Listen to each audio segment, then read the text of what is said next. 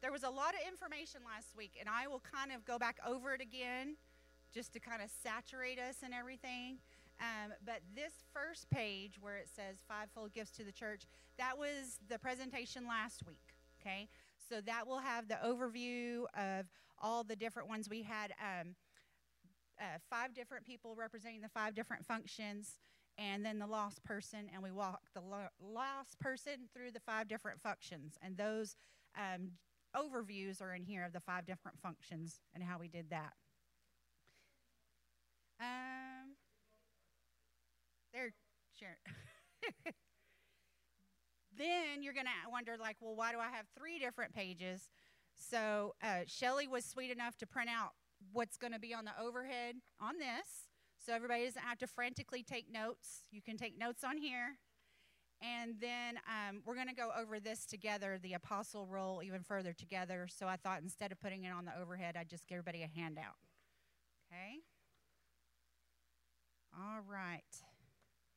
So I'm going to pray before we start, but even before I pray, I'm going to be a little prophetic with you guys real quick. So, as we know, there were 2 trees in the garden, right? There was the garden of the tree of life and the tree of knowledge. And if you may not know, but we still get a choice of which one to eat. Okay? So, if we partake of our own understanding, then we are eating from the tree of knowledge still. And I like how 1 Corinthians 8:1 puts it in the New Living Translation. While knowledge makes us feel important, it is love that strengthens the church. So I am praying, and as I've been doing this, I've been praying that we will eat from the tree of life tonight, and that we will allow Holy Spirit to be the teacher, and I just get to be, and I feel, and then that way, love. So as we learn more and more about the fivefold gifts and prophecy and all these exciting things that are meant for his church, and we talk about what it looks like for Sand Springs, what I want to guard against is not getting puffed up, okay? But instead, we allow what we know to start loving on people better, people that haven't been privy to this information, or they're afraid of this information because it causes change. So my hope, and I know that you guys are a remnant ready for that, is that when we leave, we're helping other people come into this knowledge with loving hearts. Okay, so Lord, Holy Spirit, we just invite you here, and we bind any other spirit that's not Holy Spirit, and it has to go. And so, Holy Spirit, we ask for you to speak to each person in the way they can listen and understand. In Jesus' name, amen. All right, so I felt like going what we should go through first, because of some of the questions last week. Did you know that each person of the Godhead gave gifts? The first time I was taught this, it kind of blew my mind. But check this out. So let's see. There are the Father's gifts. All right, so the Father's gifts are the grace gifts from Romans 12:6-8. And these are hardwired into you in the womb. You are created by the Father with certain gifts. Sometimes people call them talents or just ways that you see things. But in Romans, they list several of them. Also, these gifts are without repentance. So see Romans 11:29. They can be used for whatever the person personally wills, even before salvation. But yet, they're going to be responsible to the Creator for how their gifts are used. And so they give us a list of them, which I don't know that these are exhaustive lists, but you'll see, serving and encouragement and giving and leadership and kindness. You can see those in people that are even lost, right? Because they are made in the image of God, and they have that gift hardwired in them. Then you have Holy Spirit's gift to believers, which I believe most of us know these. So Holy Spirit, he is the gift, and he brings 9 gifts. And those 9 gifts are for every believer for the common good, to empower them to expand the kingdom. And Holy Spirit gets to choose which 9 gifts need to be used. Okay? That's 1 Corinthians 12, 7 through 11. And so I've got those listed for you.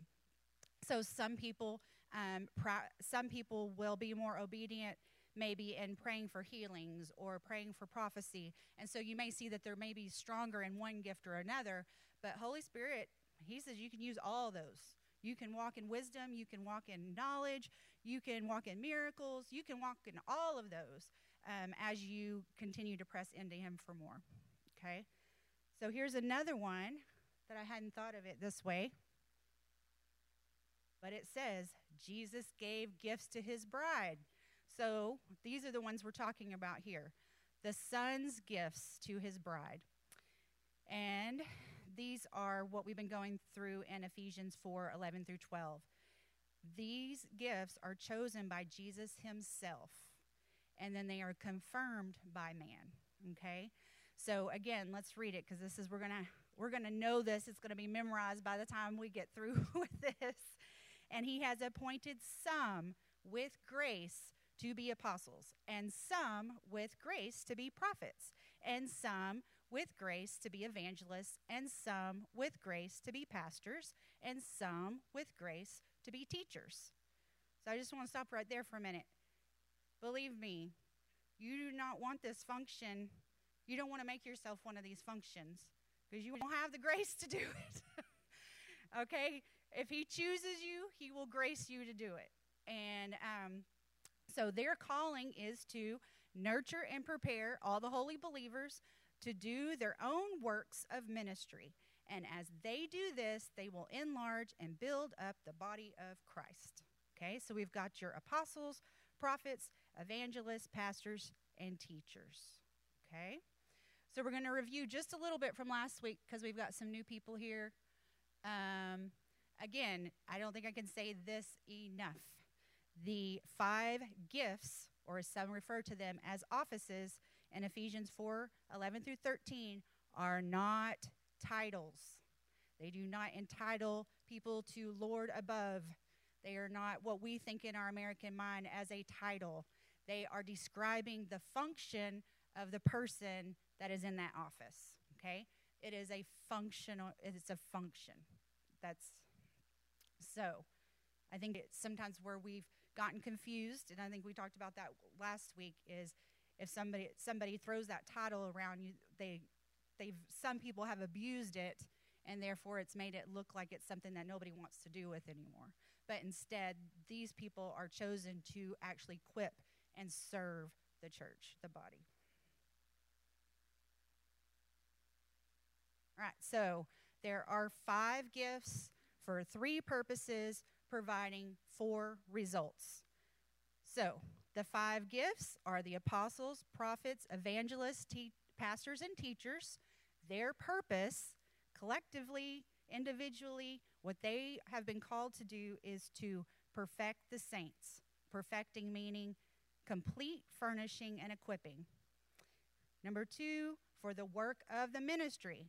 Ministry being to serve and to minister. To edify the body. Edifying means to build up and to promote growth. And the cause of them doing this will produce unity in the faith. It will cause the knowledge of the Son of God. It will bring everyone into a perfect man, and it will bring everybody into the measure and statue of the fullness of Christ. Who wants to do that? Let's do that, right? I want to walk in the fullness of Christ. Help me out. All right, so we're going to dive deeper into the 5 gifts, the son's gifts to his bride.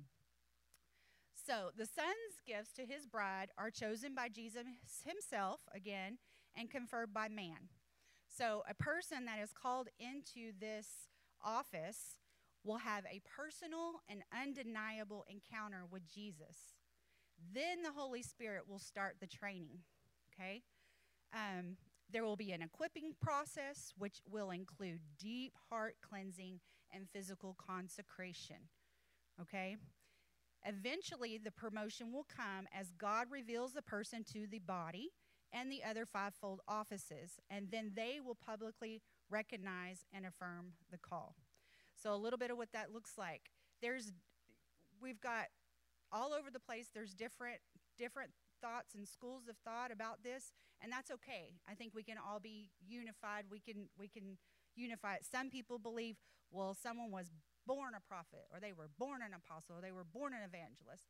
Some people feel like, well, as they went along in their calling, the Lord just called them in. I believe it can be both ways, honestly.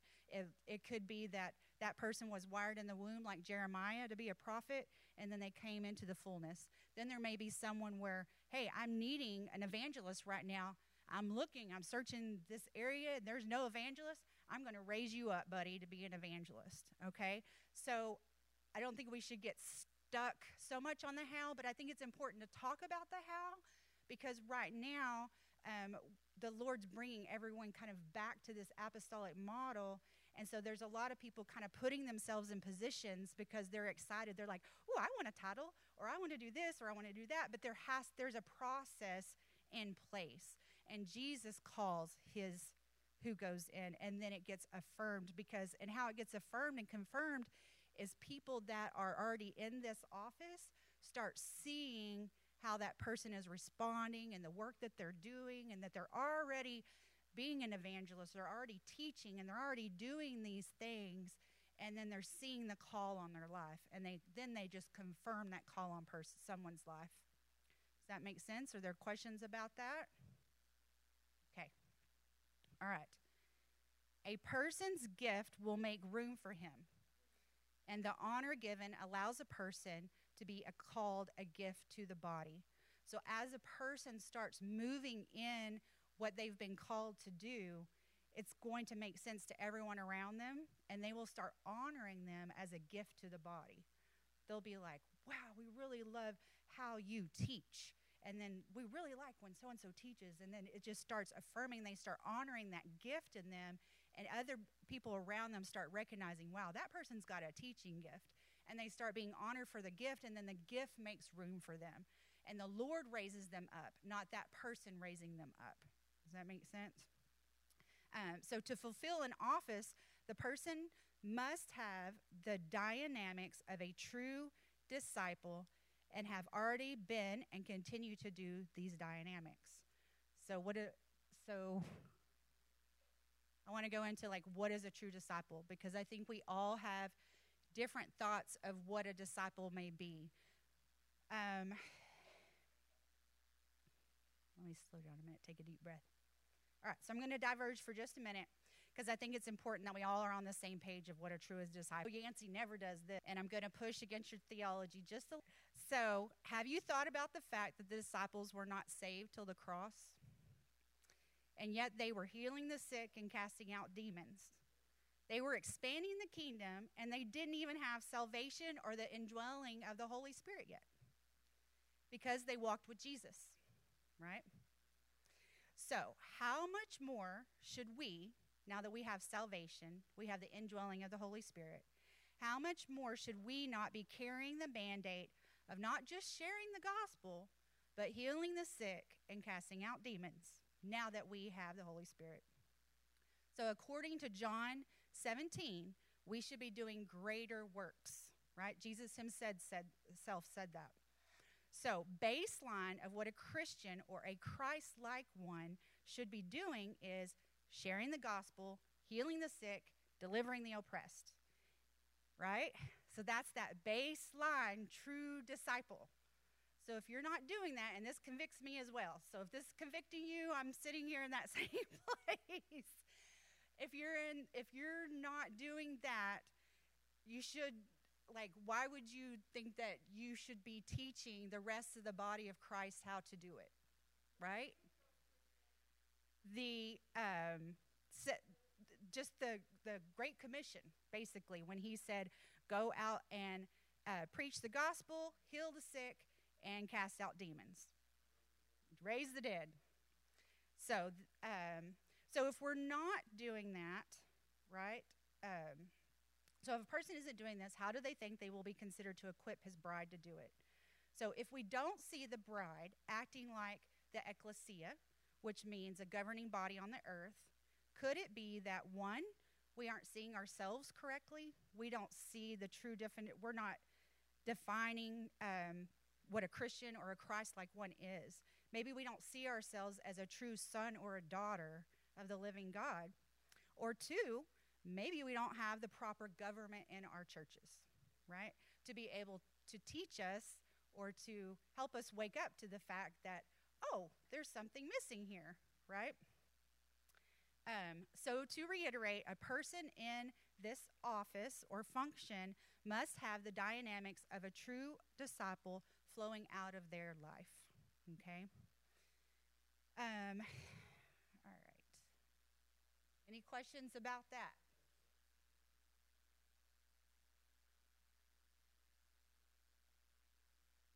Right. It's another level of consecration to, well, we should all be surrendered, but to teach others, it's another level of consecration that you have to lay yourself down even more, because now you're responsible. Like James talks about, don't just be so quick to teach, because you're responsible for every word to the Lord. Yes, ma'am.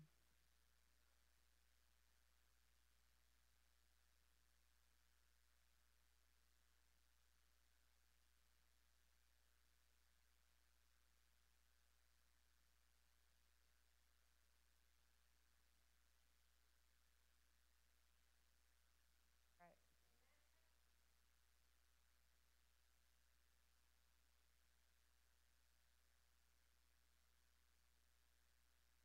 Yes. That was ecclesia, right? That was the body being the body.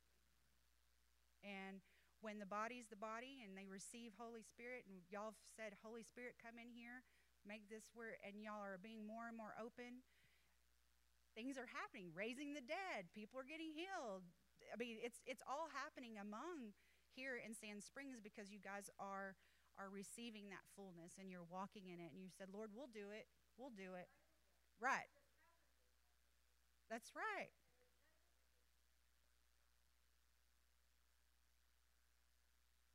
Mm-hmm. No, he was like, yes. Right.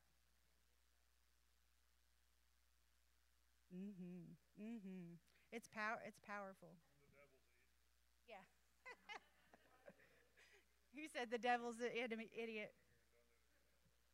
Yeah. Right. We showed him.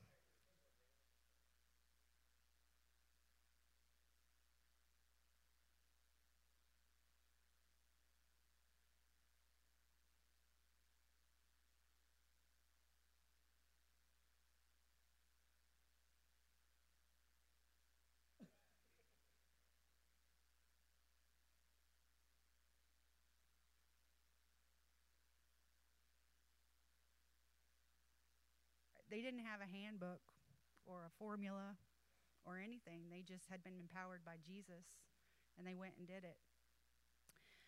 Okay, so this is a big question too. A person can move in more than one function, but generally there will be one more dominating than others.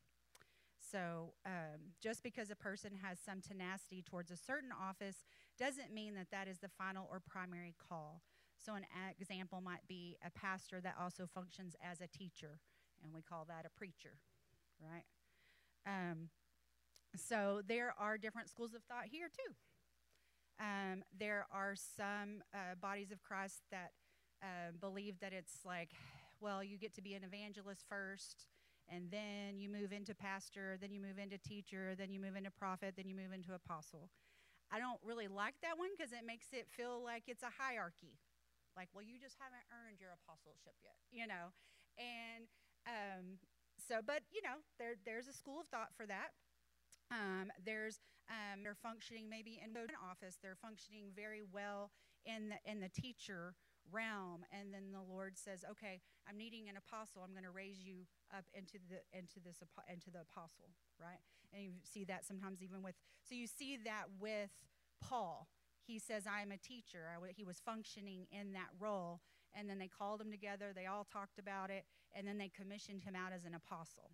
Right. So he was functioning in one, and then they sent him out in another. Okay? So it's not to get us confused. Really, what it is, especially the apostle, they can function. It's just holy. It's just the goodness of God. If one of them's missing, someone else can kind of come in there and can help function. But someone that's called to the role is going to function way better in that role than someone that's called to one of the other roles trying to fill the gap. Does that make sense? And we talked about that some last time, where if you've got just one functioning member, how it can be off balance in other ways, and they may slip back into sin if it's just an evangelist. Or if you've just got a pastor, they all feel really, really loved, but they may not get the biblical word that they need because they need a teacher in there, okay? But that doesn't mean that God in his goodness doesn't allow people to function in more than one so that his people can get what they need, okay? So the gifts are evident today, and all five are needed in operation. Though some might be denied operation or tried not to be recognized, nonetheless, they do exist, possibly with limited exercised authority due to man's denial. So there could be, in different bodies or in different regions, there could be a functioning apostle, or they could be a functioning prophet, but they're very, very limited and by what they will be received from, what will be received from them.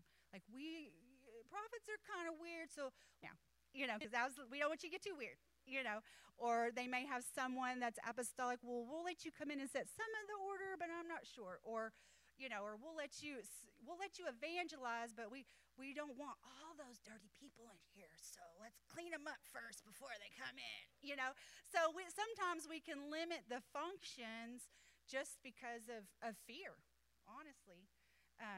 So if you have never seen a prophet before or apostle before, it doesn't mean that there isn't one around. It just may mean that they're being very limited in their capacity because they're not being able to be received from. All right. Let's see. Any questions on that? Comments or anything? Okay. All right.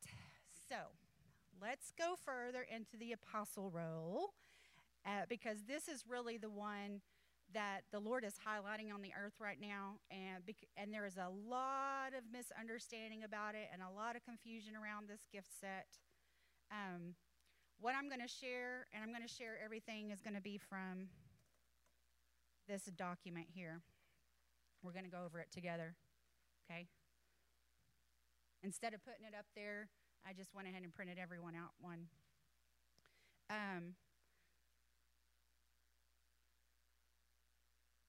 And not that I am the all-out authority, but the person I got this from is, his name's Dr. Crawford. He's an apostle. He is under Apostle Jim Hodges, which is the same apostle Dutch Sheets is under.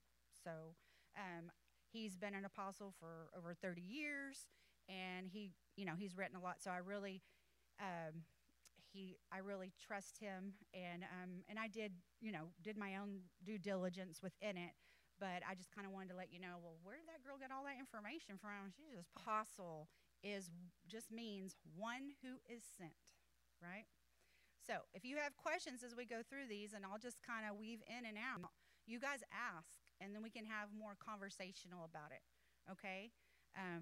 So the apostle is a governmental gift given to bring the church into order and increased authority and anointing.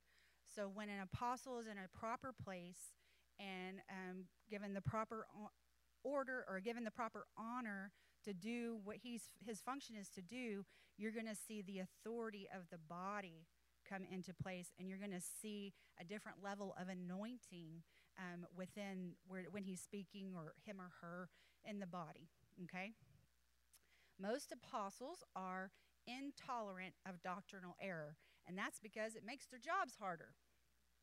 They're like, this is great. They can get frustrated sometimes because they're being taught all these different things, and then you're trying to set the order, and you got sheep just running everywhere doing what they want to do when you're trying to get, let's let's all march here. Let's all move forward. Let's advance. We just have not recognized them. I talked a little bit about that.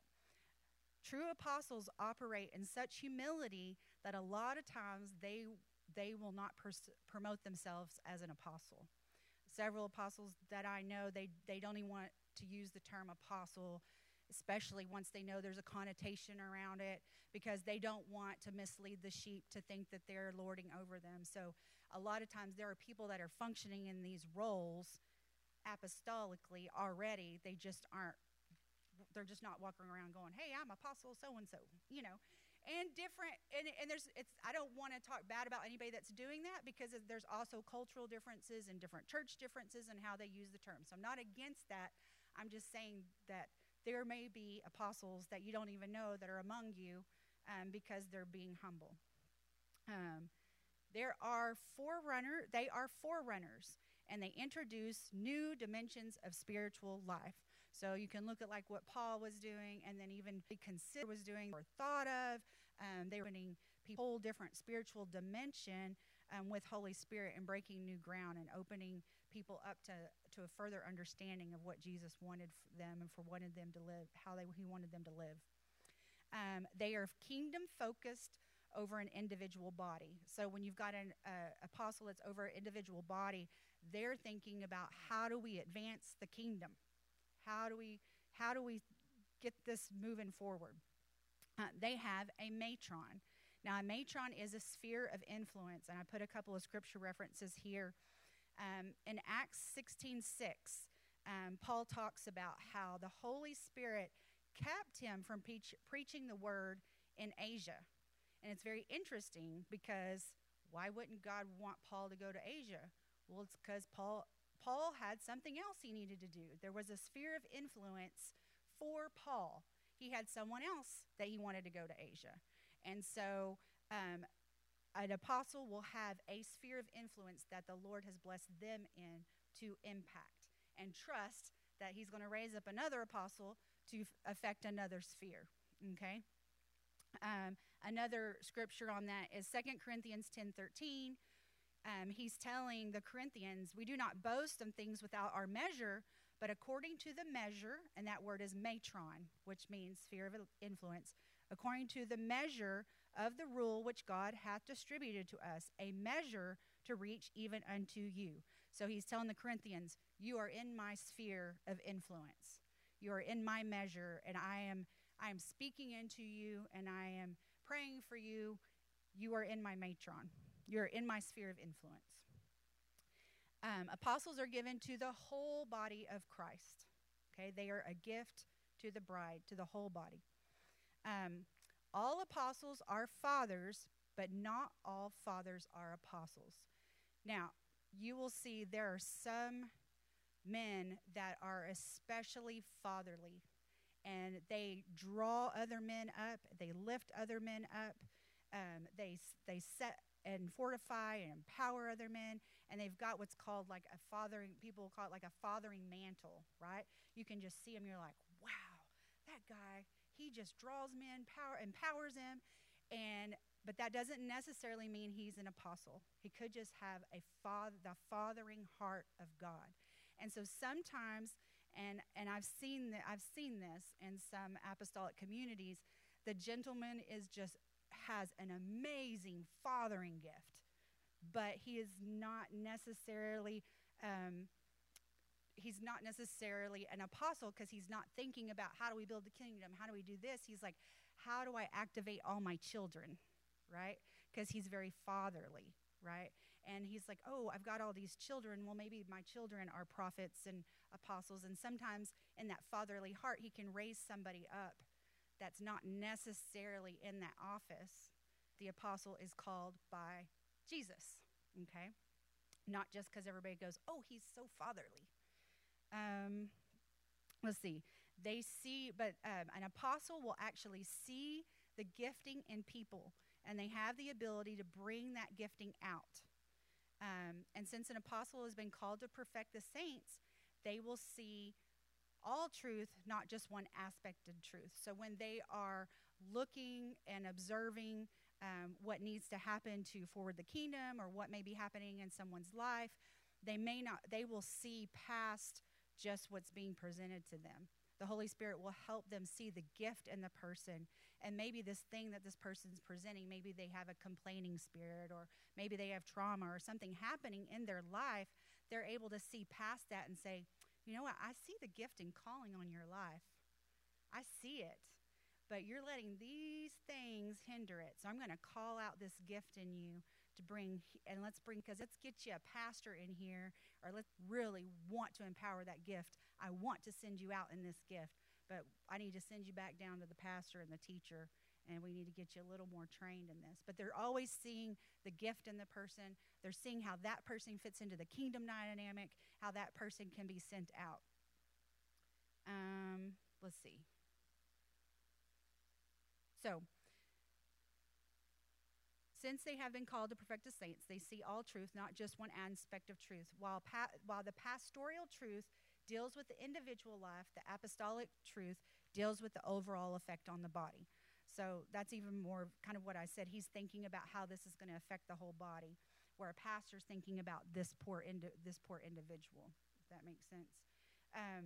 Pastoral truth produces self-serving servants, where apostolic truth produces body-serving sons. Okay, so sometimes, especially if you've got, and then those people are like their sons that are serving their pastoralship, but apostle is actually taking those people and producing sons of God to affect the body, right? The apostle is actually the only office Jesus appointed, and is the only office that is actually, they give like a commissioning to in Scripture. If you'll notice, when they send out Paul and Silas, or Paul and Barnabas, they actually come in, they pray over them, they commission them, and they send them out. Okay? Any questions? Are we all good? Okay. An apostle is sent with a message and a specific assignment and mandate given by God directly for a specific people. There's that matron again, a specific people, a specific cause, and a purpose directly concerning the kingdom of God. This message releases people from the past, confronts the present, and establishes correct doctrine, and they are intolerant of false concepts and teachings. You'll see apostles writing books. You'll see some establishing schools and training. You'll see them putting in place dynamics that continue to expand and grow when they are no longer around. They're constantly thinking about legacy. What do I leave behind? What can I leave behind to the next generation? Am I setting up the next generation to advance the kingdom? I don't want what is being built to stop when I go. How do I build? How do I have sons? How do I have daughters? How do we advance this and keep this going?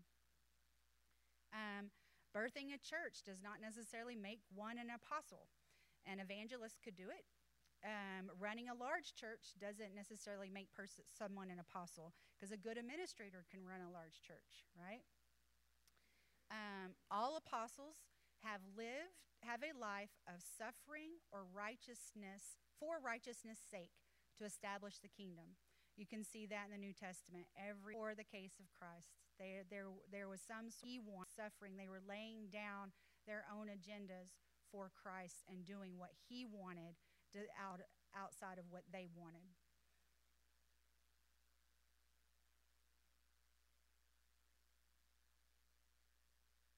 All apostles have seen the Lord, and they defined their personal lives and molded their experiences. You'll hear apostles, they'll talk about, the Lord told me, I had a vision, I had a dream, when I was talking to the Lord, when I went and talked to the Lord.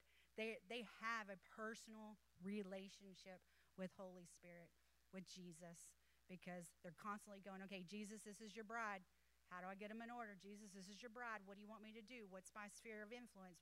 They are so dependent on that intimacy, because they have the fear of the Lord for all apostles have a cross-section of voluntary followers, more than just a local congregation, who have benefited from that apostle and have a functional relationship with them.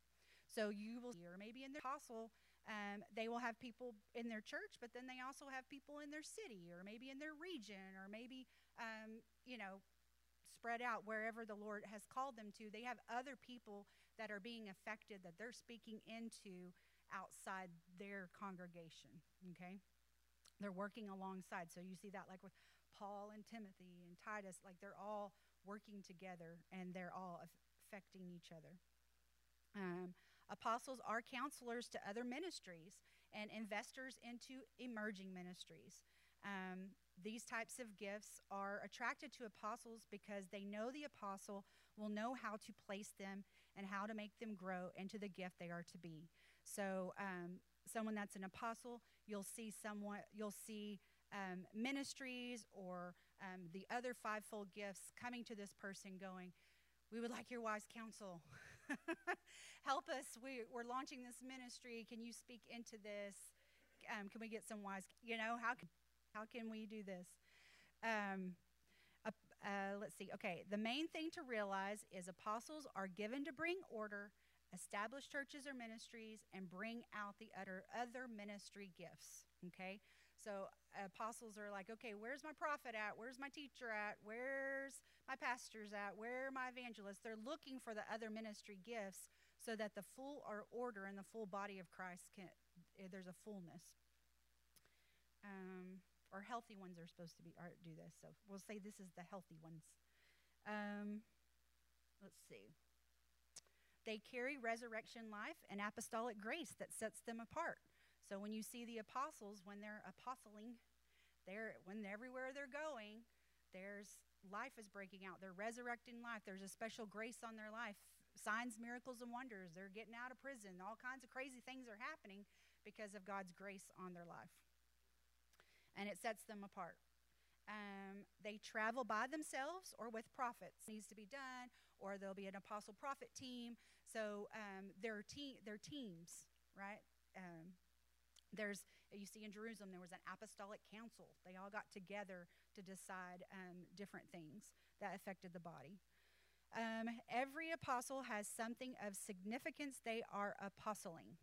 So there's something that the Lord has put on that apostle's heart that is needed for their matron, their sphere of influence that they are building and watching over and carrying, okay?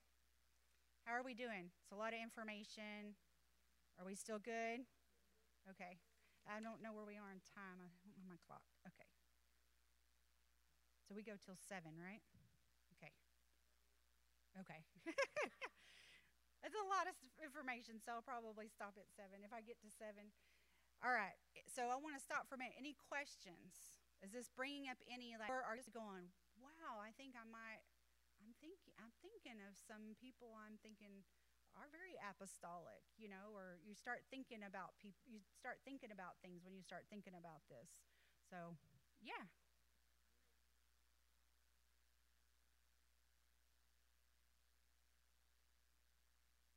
So apostles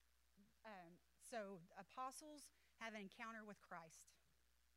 At some point, they will have a dream, a vision, some sort of encounter with Christ that's like it rocks their world. It totally changes their world. And they're being called at that time. But then Holy Spirit takes them through a process. And then as they're doing the work of the ministry, the people around them, especially the other fivefold members, will say, yeah, and they will confirm the calling on their life. Did that answer your question?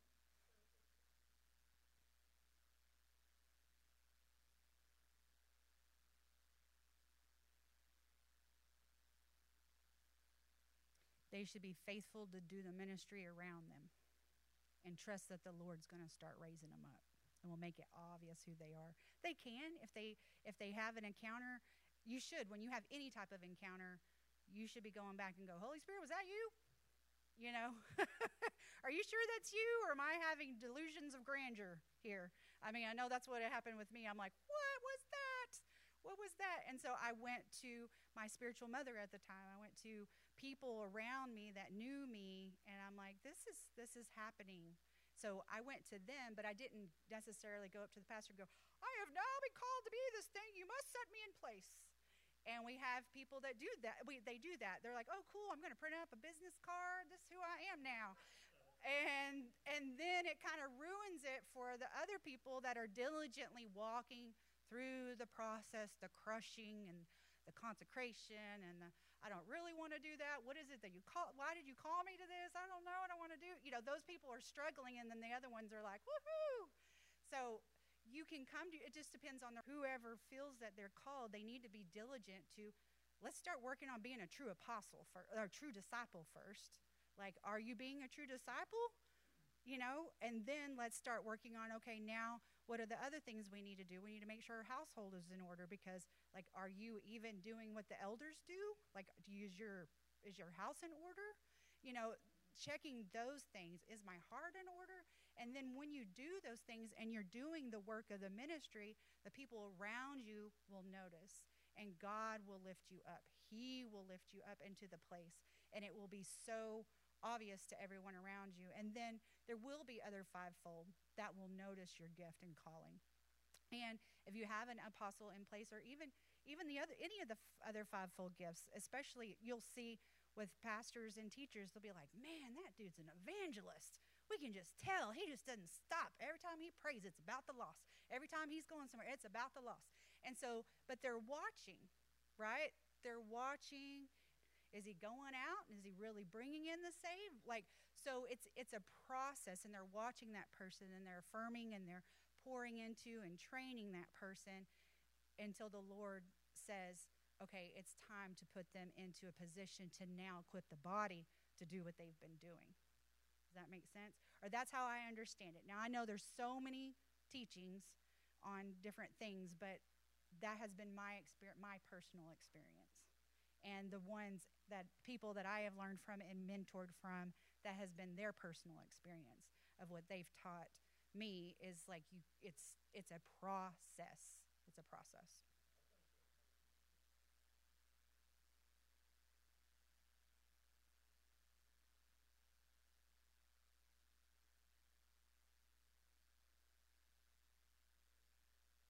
Right.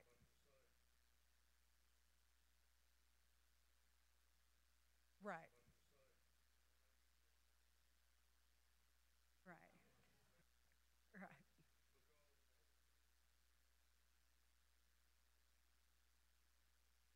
Right. Absolutely.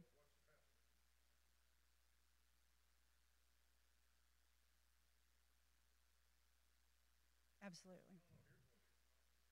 Hmm. Absolutely. Well, and for people that have come to me, I've had several people come to me and like, I think I'm a prophet too. And I'm like, okay, well, let's get in relation. Let's talk. Let's hang out. Let's see.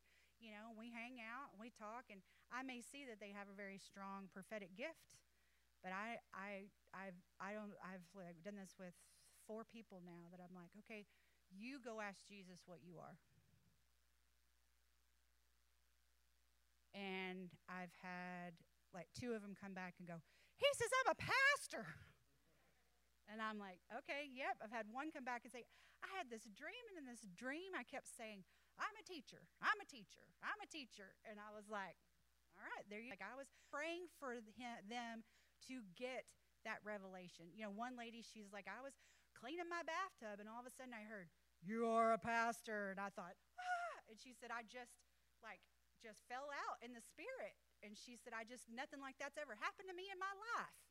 Right? And I'm like, well, okay. But I was like, okay, Lord, show them what you've called them to be. Right? Because just because they're highly prophetic, or even I'm seeing, wow, they are really highly prophetic. But it's like, that doesn't mean that Jesus has called you to this office, or that doesn't mean that that's what his primary goal. So the one lady that was actually called as a pastor, she was actually a deliverance pastor.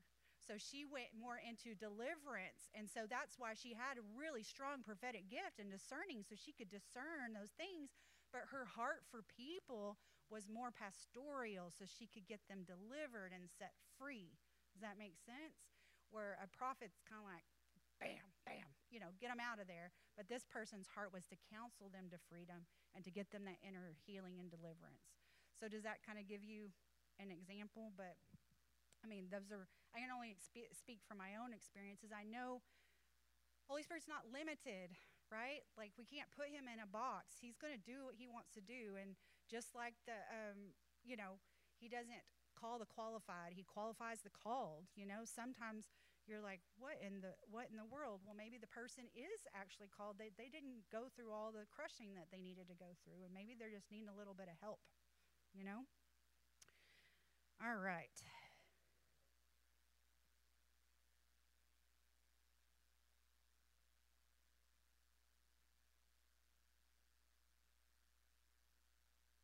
Apostle, so he starts there. Oh gosh. But he said, all you need to do to be qualified as an apostle is called to, with a message. And he didn't even know the word apostle, or it wouldn't have applied to him. All he knew was he'd been called. And he pointed out that when the disciples, they were called disciples until they were sent 2 by 2 to other cities, and when they came back, Jesus called them apostles. So there's an aspect of just a strong sense of calling to a certain, what's a metron, a certain sphere, but you don't take that and, like you said, create business cards and call yourself.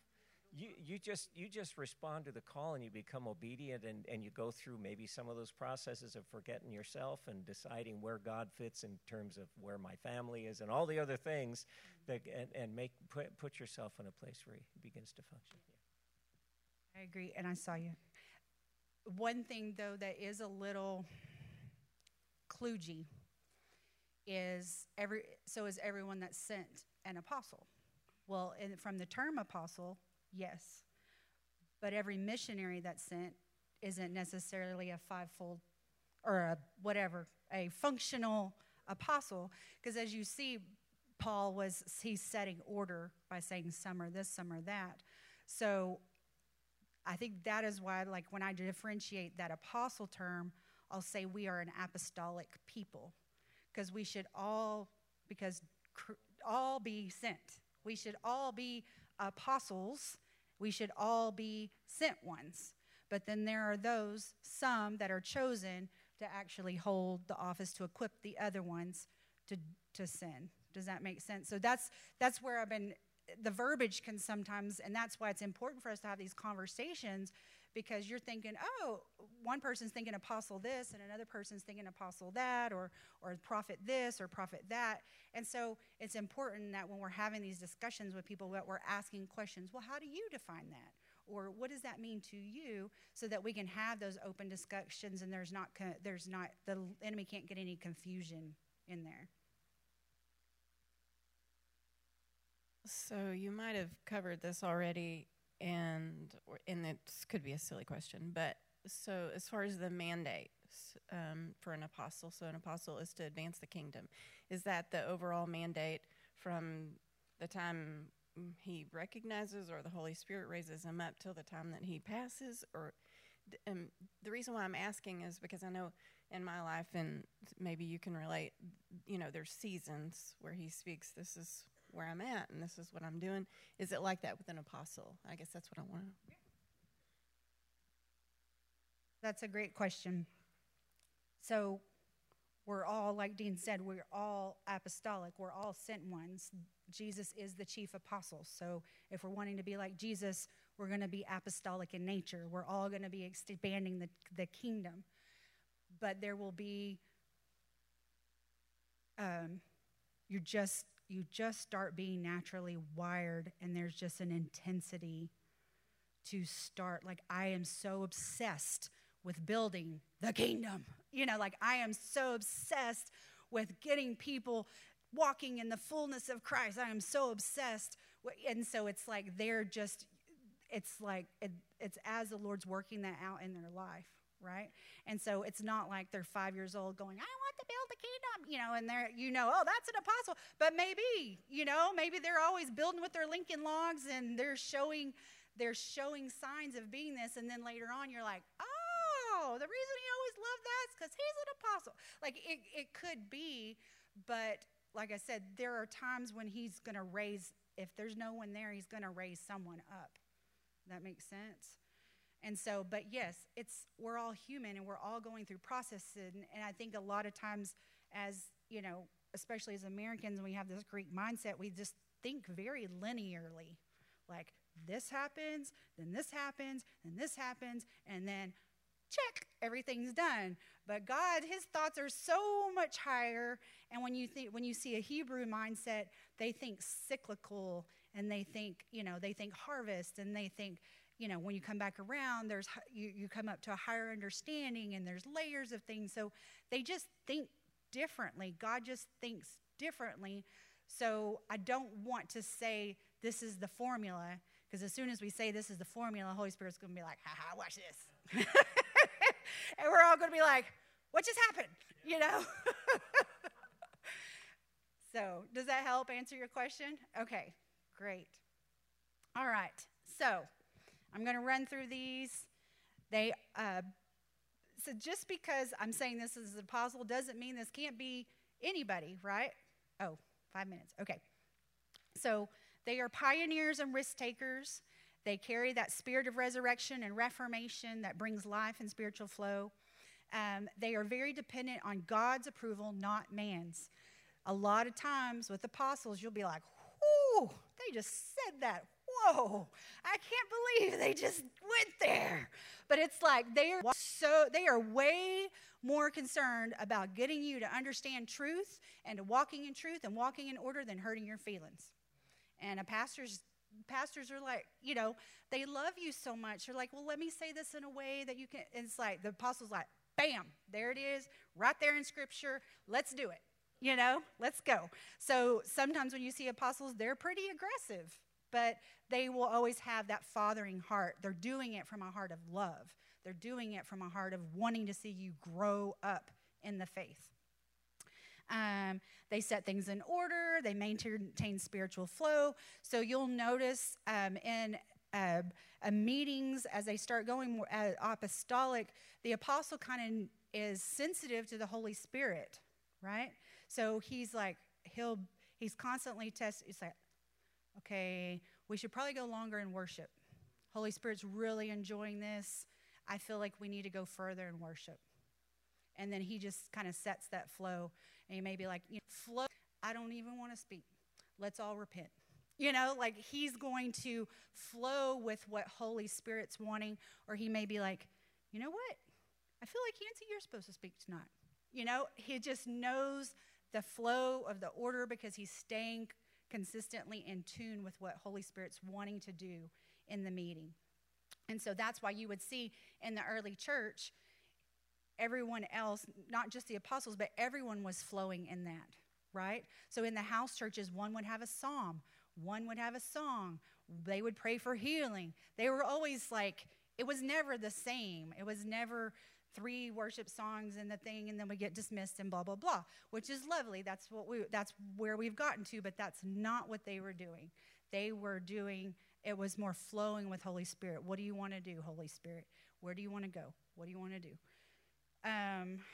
Let's see. So they minister out of their experience, not out of their head.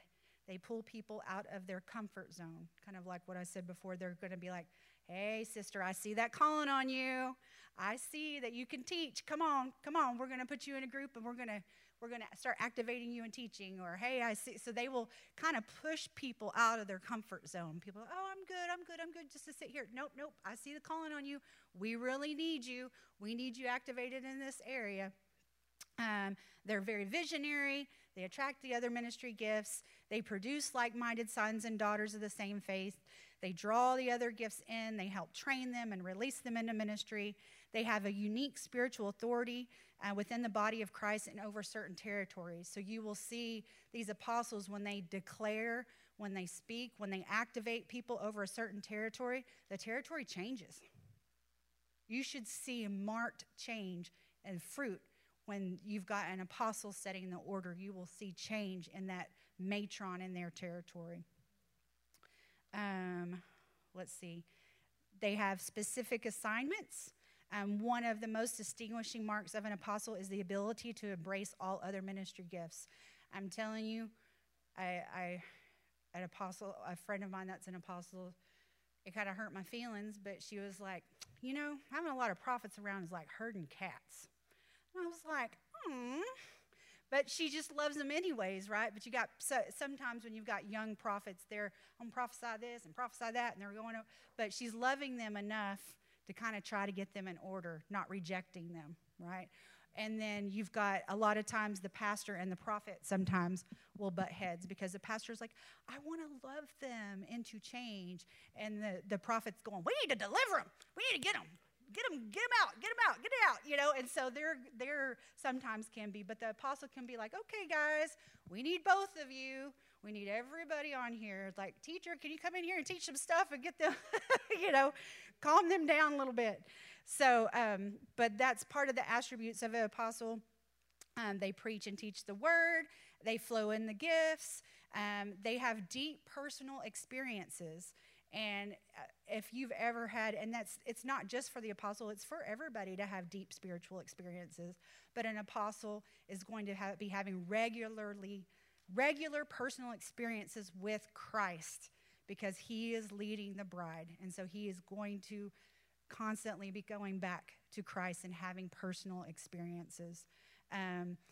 Again, the established ministries, their spiritual leadership, they are sent by the Holy Spirit. They are a father figure, so they are spiritually mature. They have broad oversight and vision over the body as a whole, walk in spiritual authority, called to region. They have the ability to draw from other gifts. I feel like some of these are, but they have a heart for the people. They are a spiritual covering and cover the other gifts. So an apostle, these other 4 gifts, sometimes you can feel misunderstood in your gifting and calling, but an apostle is always going to make you feel like you're understood. They're covering you. I got your back. You're good. What you taught was on point. You're good. Even though they're trying to come against you, I got it. I see. I've got your back. So they're covering them.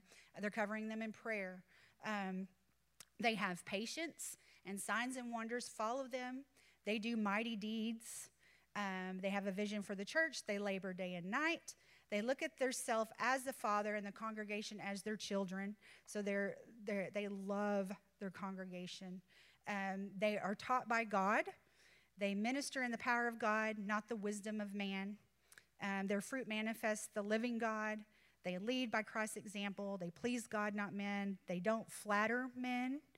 They are gentle with the saints. They are holy, righteous, and blameless. They exhort, comfort, chasten as necessary. Their glory is the glorious church, which I love that. It's not about them. It's not about them trying to get the glory for things. It's about when the church is being glorious, they are just like, yes.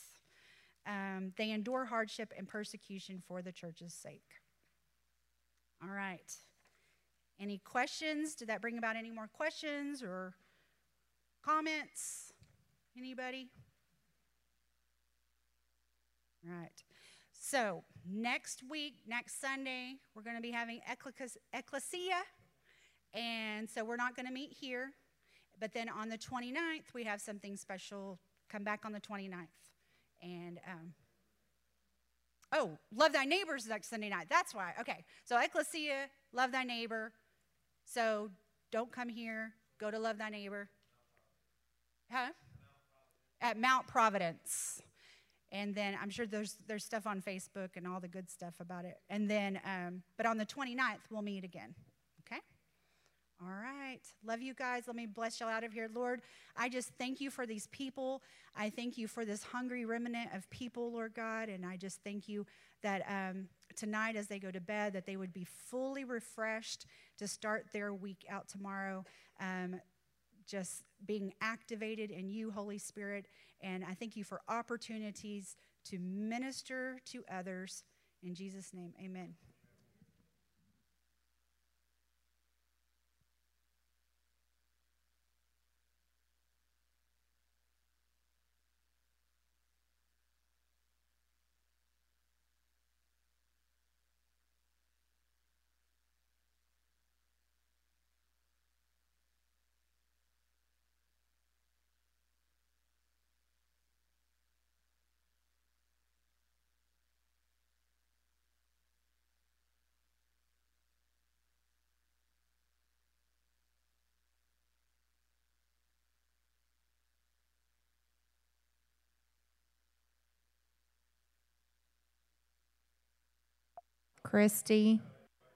Christy Graham.